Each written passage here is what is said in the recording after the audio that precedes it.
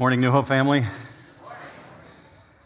I'll tell you what I love about the mishap with worship at the very beginning of the service is the authenticity behind it. There's no show here. And I had an individual come to me in between the 9 o'clock and the 11 o'clock service who was traveling through North America, and he came from the east side of the country and said that he found this to be a really refreshing environment. And he went on and complimented Michael about the great worship that he experienced and said, what I really enjoyed about what I just experienced was how authentic and legitimate it was. People were not enamored by the show, but rather the authenticity of the worship. So I'm always grateful to participate in that. I could do that for 20 more minutes, right? And we could just call it a day, right? Be good with that. But in the meantime, I'm going to ask you to go in your Bibles, if you would, to the book of Hebrews. And we're going to be taking on another hard question this morning. If you're new to New Hope, we're working through a series this summer called Hard Questions. And we've addressed 5 of them so far. The 6th one this morning is the hardest one yet. Can a believer lose their salvation? And so we'll hit it straight on from Hebrews 6:4. Some of you know exactly where you land on the issue already. But do you know why? I'm going to bring you up to speed on my view on this. Many do not know why they land where they land. Maybe because of the tradition they were raised in, perhaps because of some sample readings they've done, but do they understand the defense for why they have the position that they have? I enter into this with great humility, simply because this is an issue I live with. I have family members who I thought at one time were identified as true Christ followers, and yet I see now that they've walked away, and they are very vocal in their walk away. And it's difficult when it's in your family or when it's in your social circle with your friends, and many of us know individuals who we would say, I'm not sure that I could say that person is really a believer in Jesus. So I enter into this with great humility, and just know as a premise, as we step into this, I wear the weight of this. So before we do this, would you pray with me that we would let God speak through His Word? Father, we come before you thanking you for the things that we could just declare as truth in these songs. We believe those words, and that's why we sing them. We articulate them because there's truth in them. We do have you as our judge, but we also have you as our defender. And so the judge is my defense. And it's just an amazing thought, God, that you go before us because of Jesus. And we come to you because of Jesus. And we ask that you would cause your word now to be alive, to be active, to be sharp, to do the kind of surgery that only you can do. I pray, Father, for tenderness of hearts, that we'd be willing to hear what your word has to say and come to conclusions accordingly and allow it to impact our lives in the way that we act in this coming week. I pray, God, that you would speak now. We pray for this in Jesus' matchless name, and all God's people said, amen. It's no newsflash that we live in a culture that largely believes that all you need to do to go to heaven is die. Justification by death. It's a thought a lot of individuals have. Unless you're Hitler or Stalin, of course, because those guys, they obviously went immediately to hell. But most of society says, other than those really, really bad guys, all you have to do is die to go to heaven. Even the most basic understanding of God's word doesn't grant the luxury of believing that. Let me just refresh you on a few things that God's word states. John 14:6. Jesus said to him, I am the way, the truth, and the life. No one comes to the Father but through me. Romans 10:9. If you confess with your mouth Jesus as Lord and believe in your heart that God raised him from the dead, you will be saved. Acts 4:12. There is salvation in no one else, for there is no other name under heaven that has been given among men by which we must be saved. Even the most casual reading shows that no one gets into heaven unless they believe in Jesus. And historically, most Christians agree on these points. Where they differ is on the security issue. When you come against the security of the believer, Can someone who walks away or lives a life in such an egregious way that it would make a sailor blush, can that person lose their salvation? I would tell you that for me, my approach to this theologically, it fits under the concept, big theological umbrella of apostasy. And you may not be familiar with that word, and just let me help you with it just a little bit. In the Greek language, apostasia, it actually means someone who stands apart.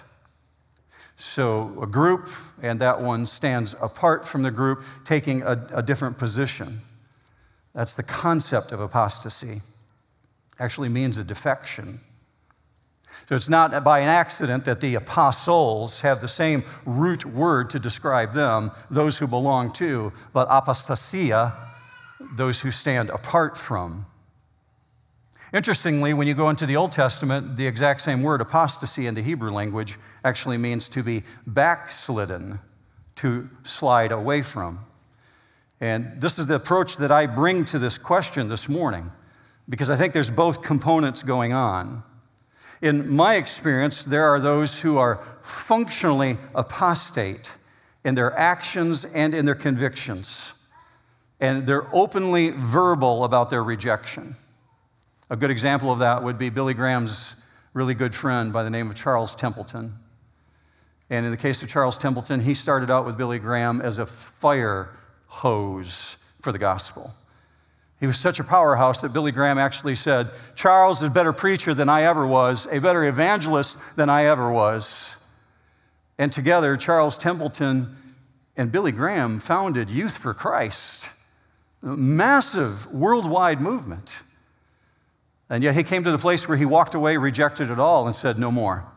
No longer do I want a part of that. And actually wrote a book called Farewell to God. Very interestingly, at the end of his life, his wife wrote a letter to Billy Graham and said that on his deathbed, as far as she understands it, Charles Templeton came back to Christ. I don't know. I don't know the circumstances. I know what I read and what was written there. So my experience is that there are those who are functionally apostate in their actions and in their convictions.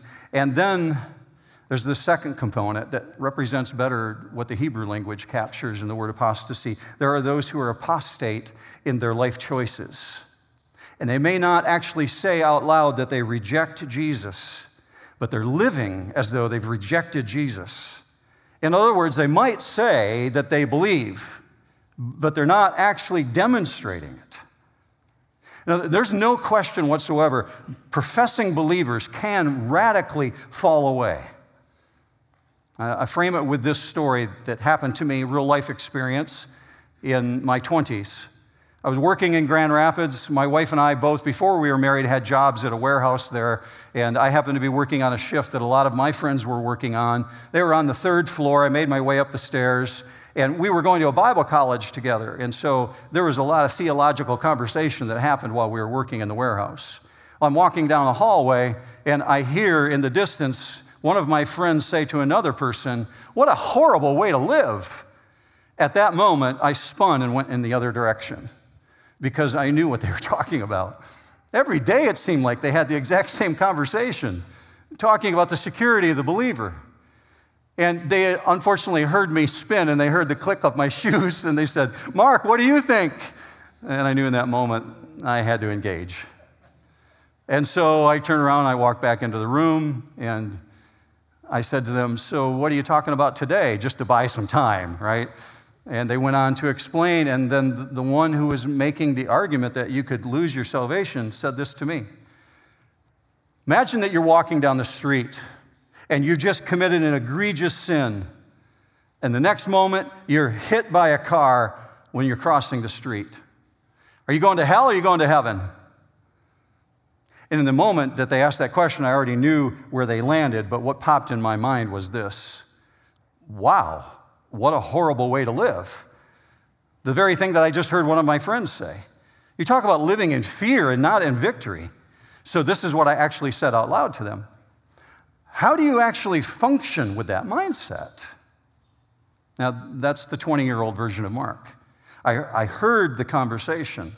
This was the response back to me from one of my friends. Well, you better just make sure you're keeping your life pure.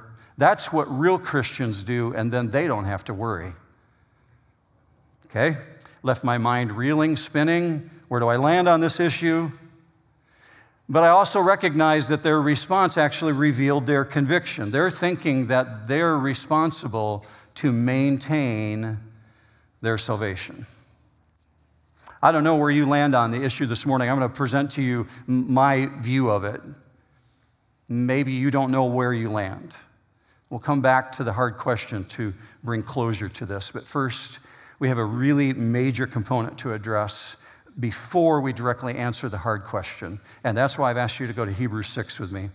Hebrews 6 adds a layer of complication. And how you interpret Hebrews 6 has a great deal to do with your view or your position on this issue. So go with me to verse 4 if you would.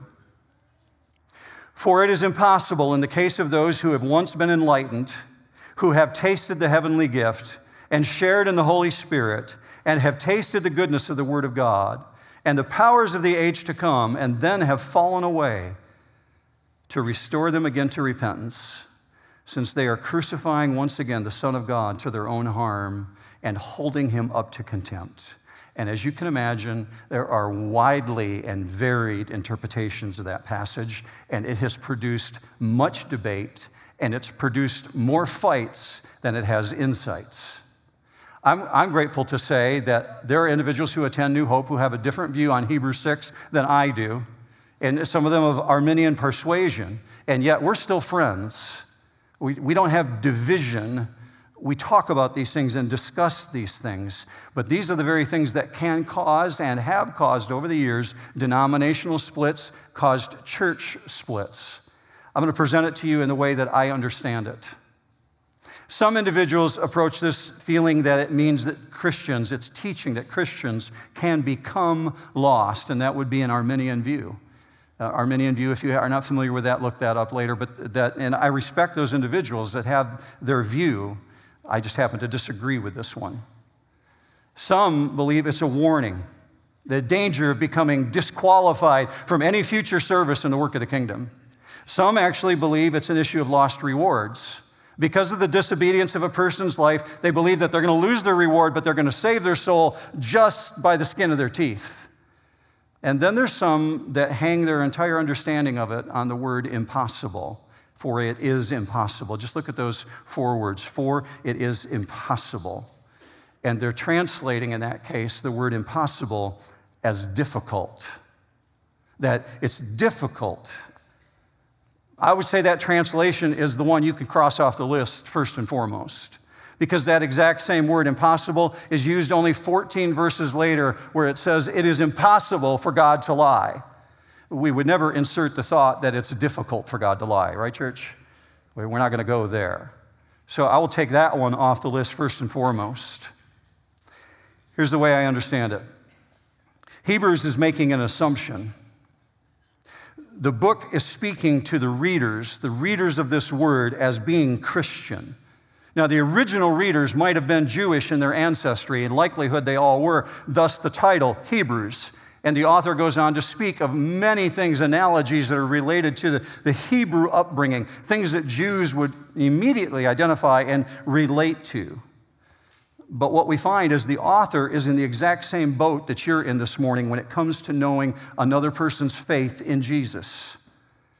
You cannot evaluate another person's inward condition. You can't know. Only God sits on the great white throne, and only God knows us intimately. Only God knows where Charles Templeton landed. Only God knows where Billy Graham landed. You can look at the fruit of a person's life, but here's the way I understand this author is approaching this. I'm confident that the author of Hebrews is addressing those who profess to be Christians, who are likely active in a church, and he's urging them to look for a genuineness of the profession. Because just as it's true today, in the first century, it was also true to have people who had true professions and false professions, some even to the degree of abandoning it. So he's painting a picture, and the big picture, if the reader is turning from Jesus, he's saying they're showing that their faith is false. So here's the premise. The premise is it's speaking of people who claim to have had a real relationship with Jesus. Well, what experiences have they had that's outlined here that will help us understand what's being stated? I'm going to go through these 4 things that he's highlighted for you, and we're going to put them up on the screen for you. He says there's those who've been enlightened, who've tasted the heavenly gift, who've shared the Holy Spirit, and have tasted the Word of God. Now, enlightened, very quickly as an overview, that's a person who's had some revelation of Jesus. They've tasted of the heavenly gift. They've claimed a relationship with Jesus. They've shared in the Holy Spirit, meaning they've experienced the influence of the Holy Spirit. They've been in the room when the Holy Spirit's present. And they've tasted the goodness of the Word of God, meaning they've got a knowledge of the message. And then he goes on in verse 6 and says, and then they have fallen away. Okay, let's see how we understand this. Been enlightened. There's the first one. Let's put that up on the screen. Of the 4, here's the very first one. They've been enlightened. That means they've got an intellectual perception of spiritual biblical truth. But what's the word that he's using here? The word is photizo. I want you to look very carefully at the definition that's being used here. To give light by teaching, to shine or to brighten up, illuminate or make see. I don't normally read the definition to you. I leave that to you to do, but I want you to really see it. The word photizo is prefaced by the base word phos, P-H-O-S in the Greek language. I want you to see how it's used throughout the Bible. Because we have individuals here, it's being stated, they're mentally aware, they're informed. Well, that was true in the world of Jesus in the first century. When Jesus first came on the scene, he came on the scene in northern Israel, the region that's known as Galilee. The Bible calls it Galilee of the northern region. So Jesus comes on the scene in Galilee, and the base of the exact same word is used here in Matthew 4:16. Watch this. The people who were sitting in darkness saw a great phos, a great light. So we got all the population of the nation in the northern region of Israel. They all saw Jesus. They all heard Jesus. They all saw this great light. But not all who saw believed. Not all who saw responded. And certainly not all who saw were saved. So the light of the gospel broke in on their darkness, and their life could never be the same again. You've got to do something with Jesus. What they've perceived, they have to act on because their life has been permanently affected by Jesus to some degree. But seeing God's light and accepting God's light is not the same. That's the first premise. Let's go to the second one. They tasted the heavenly gift. So we're seeing that it was not accepted, but it's examined. One of the works of the Holy Spirit is to give a tasting of the blessings of salvation. So that may happen because the tasting comes from somebody saw something and they heard something, like in the case of Galilee. And many people see the transforming power of Christ. So we experience that on a fairly regular basis in the United States of America. We have individuals who will come to church on Christmas and will come to church on Easter, and they will hear the information. They will see it and will actually taste of it. Might experience it through a baptism event, or maybe actually coming to a funeral or to a wedding and hear glimpses of the gospel. That's a tasting that he's talking about. They're tasting of the heavenly gift. So many will see the transforming power of Christ, and they'll hear the gospel. And part of the work of the Holy Spirit is to draw people into Jesus, and that's exactly what he does. He gives a spiritual taste, but the Holy Spirit will never force a person to eat. Here comes the third one. They've shared in the Holy Spirit. Now, this one's probably the most complicated, the most confusing of the 4. It's talking here about association. And when you hear association, you think, well, that's obviously somebody who's part of. But the definition doesn't give us that luxury. It's not talking about possession. It's not talking about an indwelling. It's talking about someone who's present. So look at the word that is used here. It's in your notes and you see it on the screen. Metokos. Very careful with the definition. A participant, a share, by implication, an associate. Secondary. So someone who's there, who's present, but not actually engaged with. Hear this. The Bible never speaks of a true Christian as being associated with the Holy Spirit. It only speaks of a true Christian as having the Holy Spirit within. So we have individuals here that he's writing about who were around when the presence of the Holy Spirit was felt, but not actually indwelt by the Holy Spirit. And lest you think that's unlikely, it's possible to have an association with the Holy Spirit, to share in what the Holy Spirit does and not be saved. I have regular conversations with people who are very new to church and have no history with the church or with understanding the gospel and say to me, there was something there in that service. I don't know how to describe it. I've never felt anything like that. Something was there, but they're not yet at the stage of being a believer. That is actually what the Holy Spirit does. Draws people in, enlightens their mind. So we're seeing the writer of the scriptures here saying that there are those who could claim relationship with God, but they might even go to the degree of turning away, either in their life choice or in a verbal statement, demonstrating they actually never knew him. And this is where I hear these really haunting voices of Jesus in Matthew chapter 7, when he's got a huge crowd around him. And he makes these haunting words. Verse 21, not everyone who says to me, Lord, Lord, will enter the kingdom of heaven, but he who does the will of my Father who is in heaven will enter. Many will say to me on that day, Lord, Lord, did we not prophesy in your name and in your name cast out demons and in your name perform many miracles? And then I will declare to them, I never knew you. Depart from me, you who practice lawlessness. For any individual reading that, believers especially, I would hope that just causes the hair on the back of your neck to stand up. It's like, I don't ever want to hear those words. I find this to be a haunting statement from Jesus. And then comes this fourth one. They tasted of the word of God. I've discovered as I age that physically my taste buds have changed. How about you?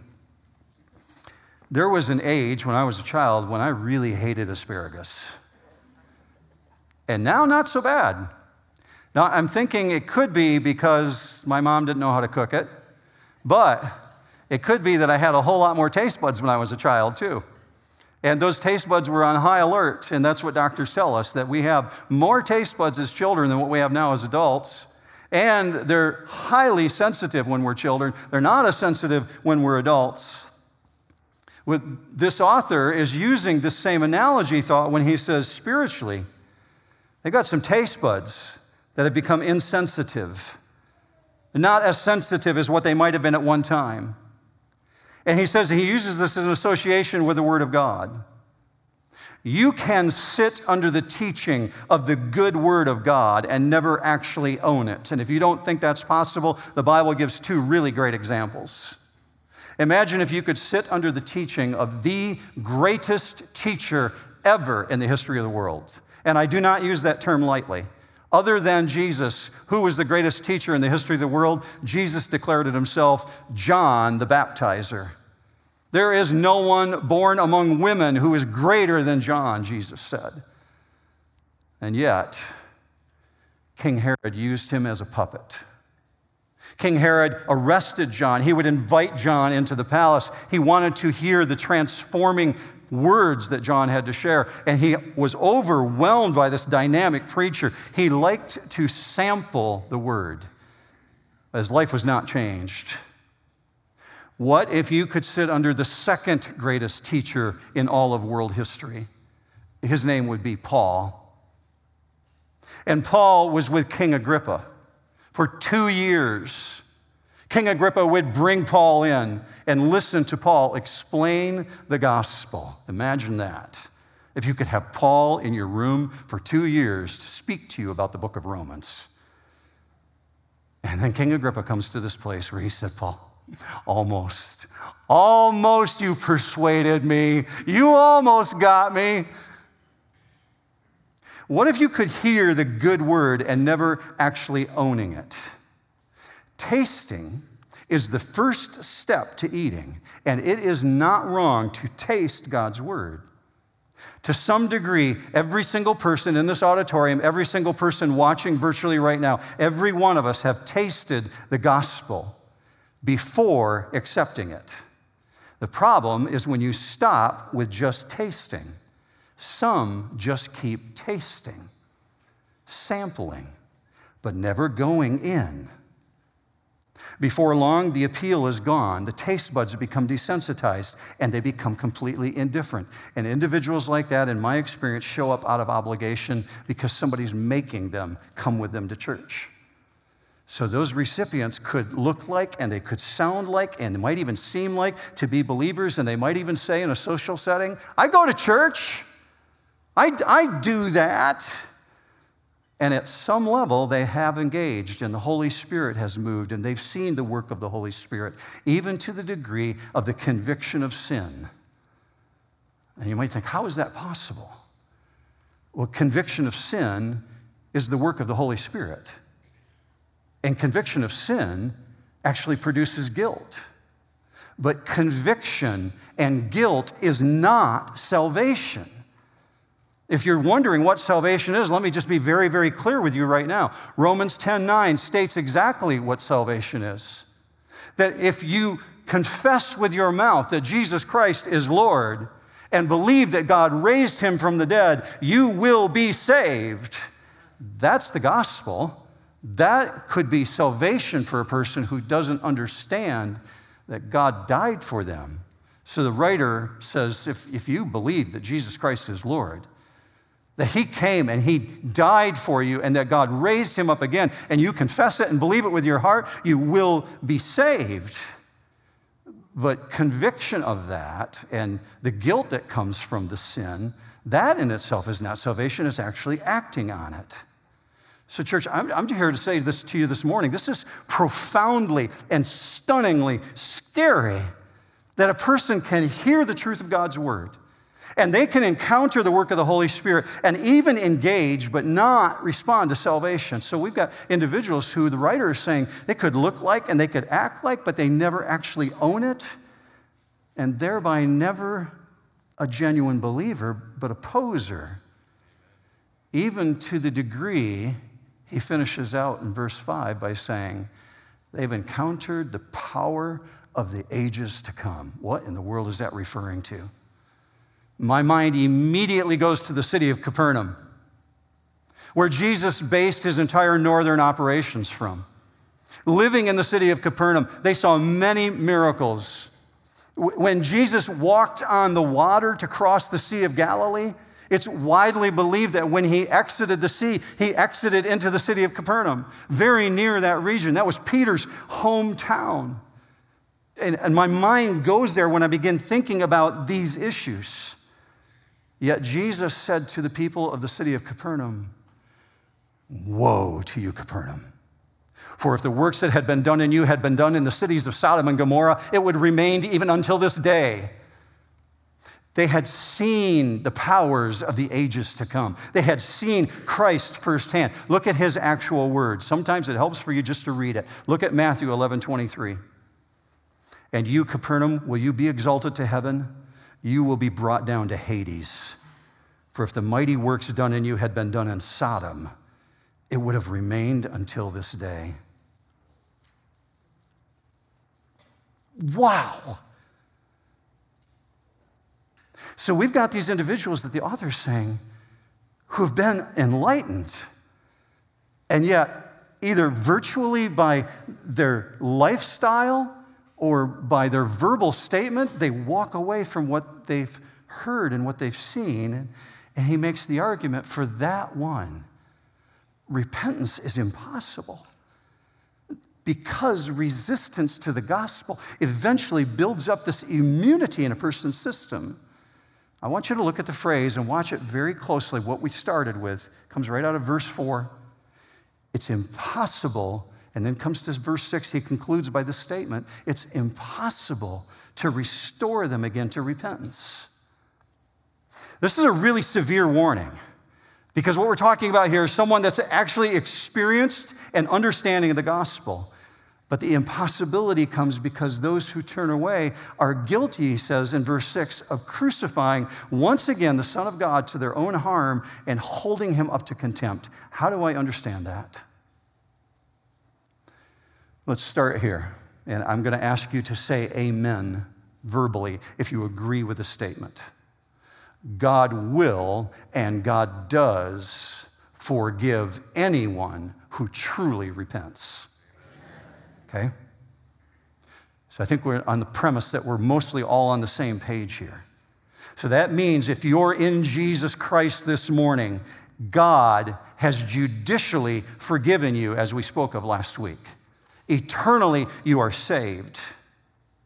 What you should be noticing in this individual statement who's authored this book of Hebrews is it does not say that individual cannot be forgiven.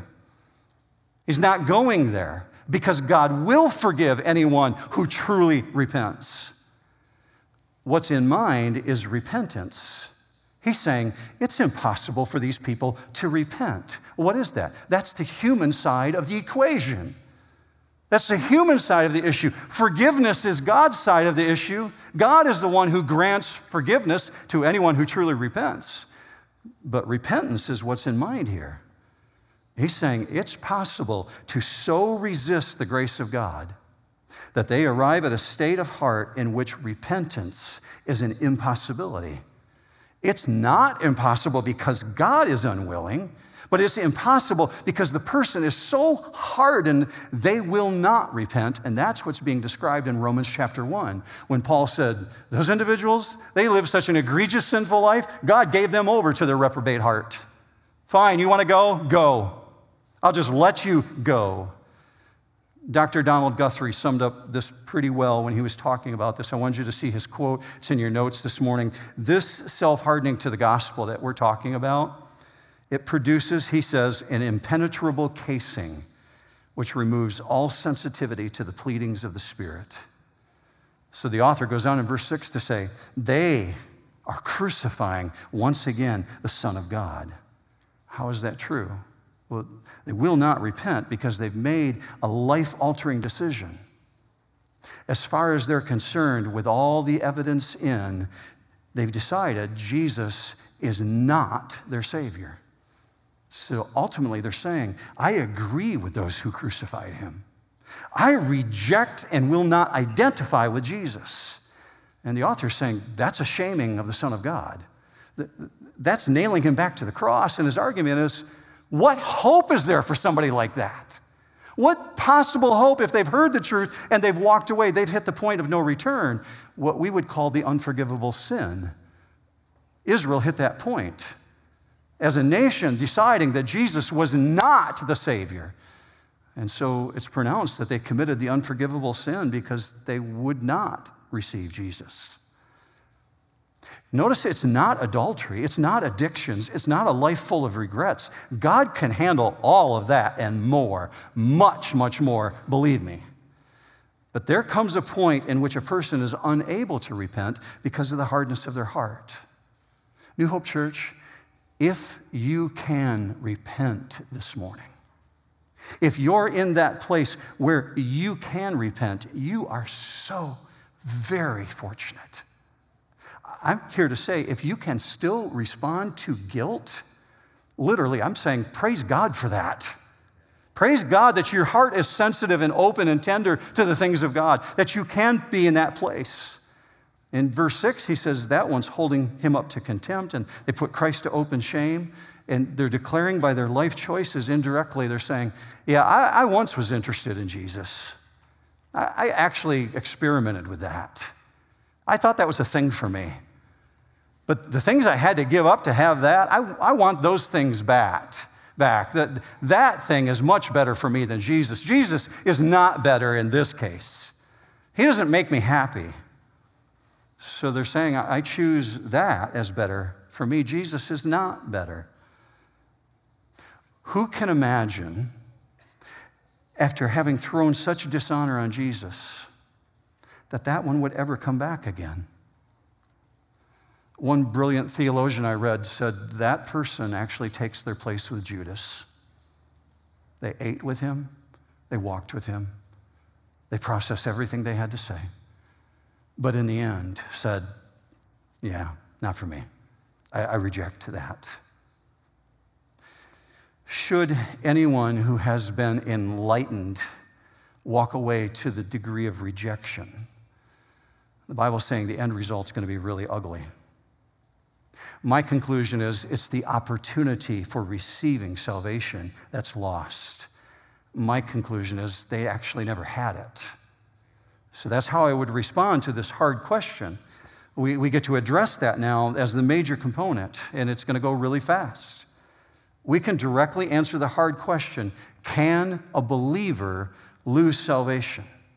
And my conclusion is this: a true believer can never fear the loss of salvation because God says that person is eternally secure.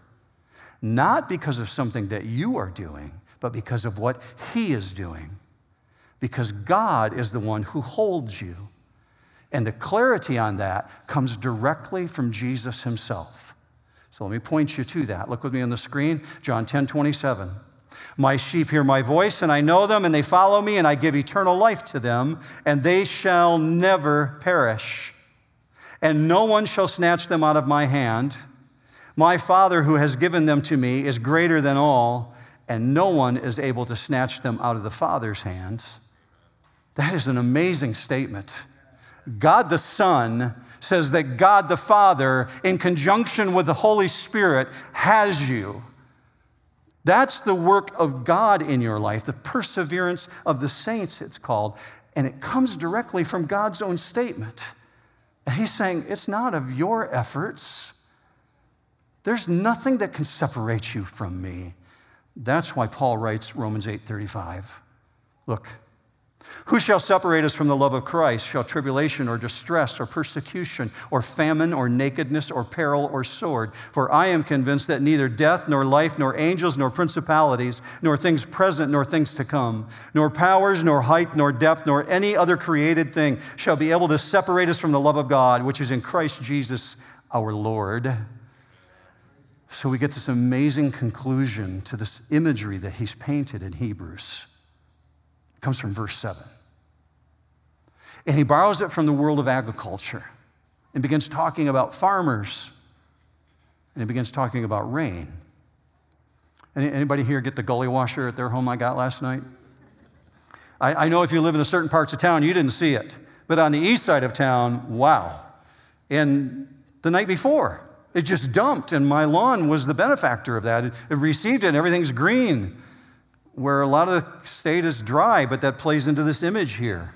Verse 7, for the land that has drunk the rain that often falls on it and produces a crop useful for those whose sake it is cultivated receives a blessing from God. But here's the counterpoint. But if it bears thorns and thistles, it is worthless and near to being cursed, and its end is to be burned. The rain falls. He's got the imagery here. The gospel is heard, and the gospel is planted just like a seed, and there's nourishment and there's growth from some of the seed.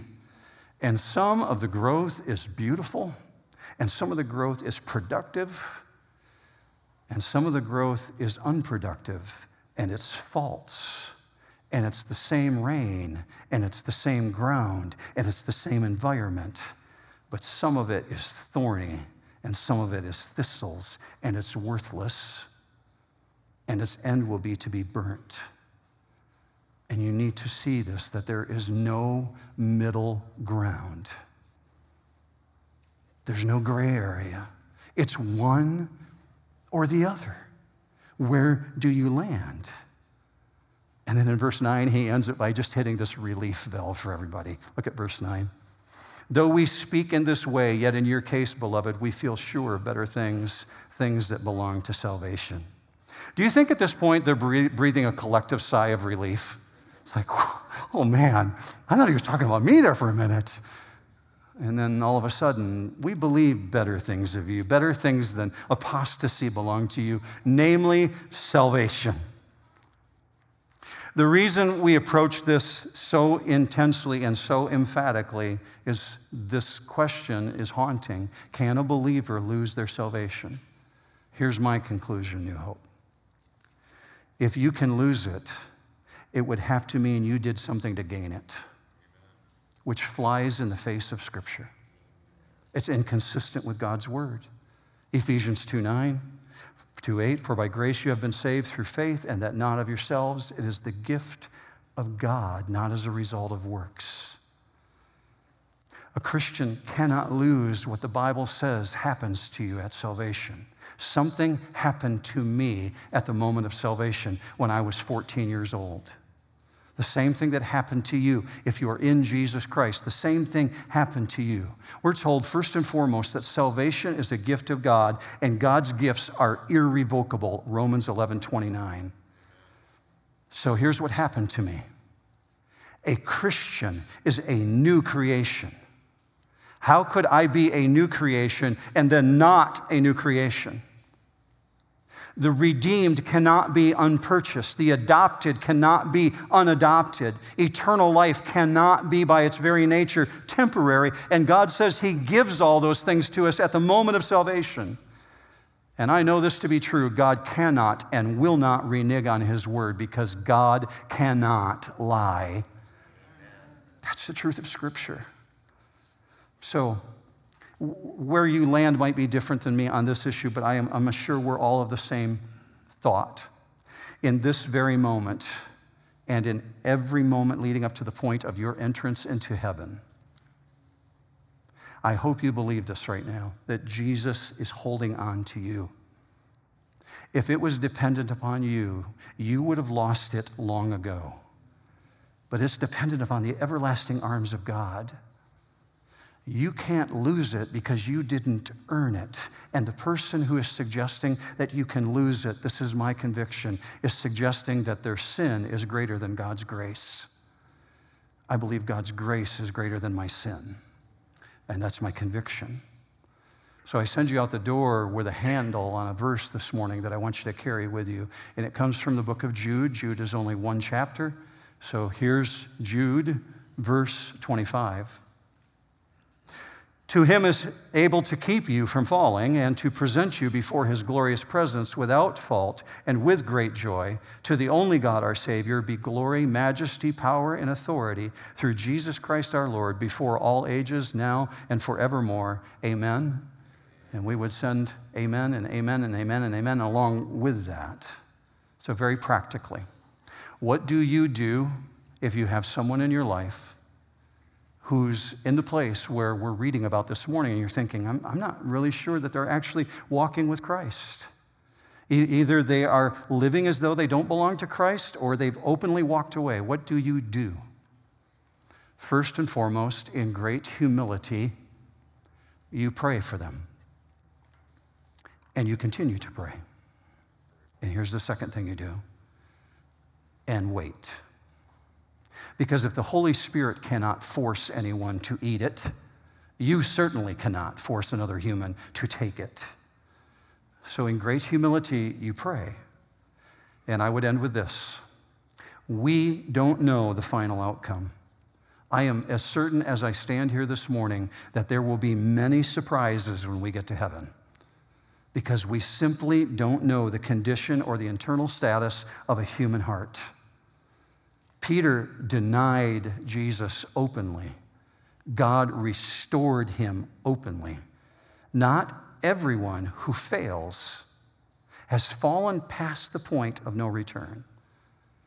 So only God can see the soul, and if He's changed a soul, you can be sure He will preserve that soul. Let's pray, church. Father, I thank You for the way that we were able to examine Your word this morning, and it's so sobering that anyone would want to walk away from what You have offered is just perplexing to us.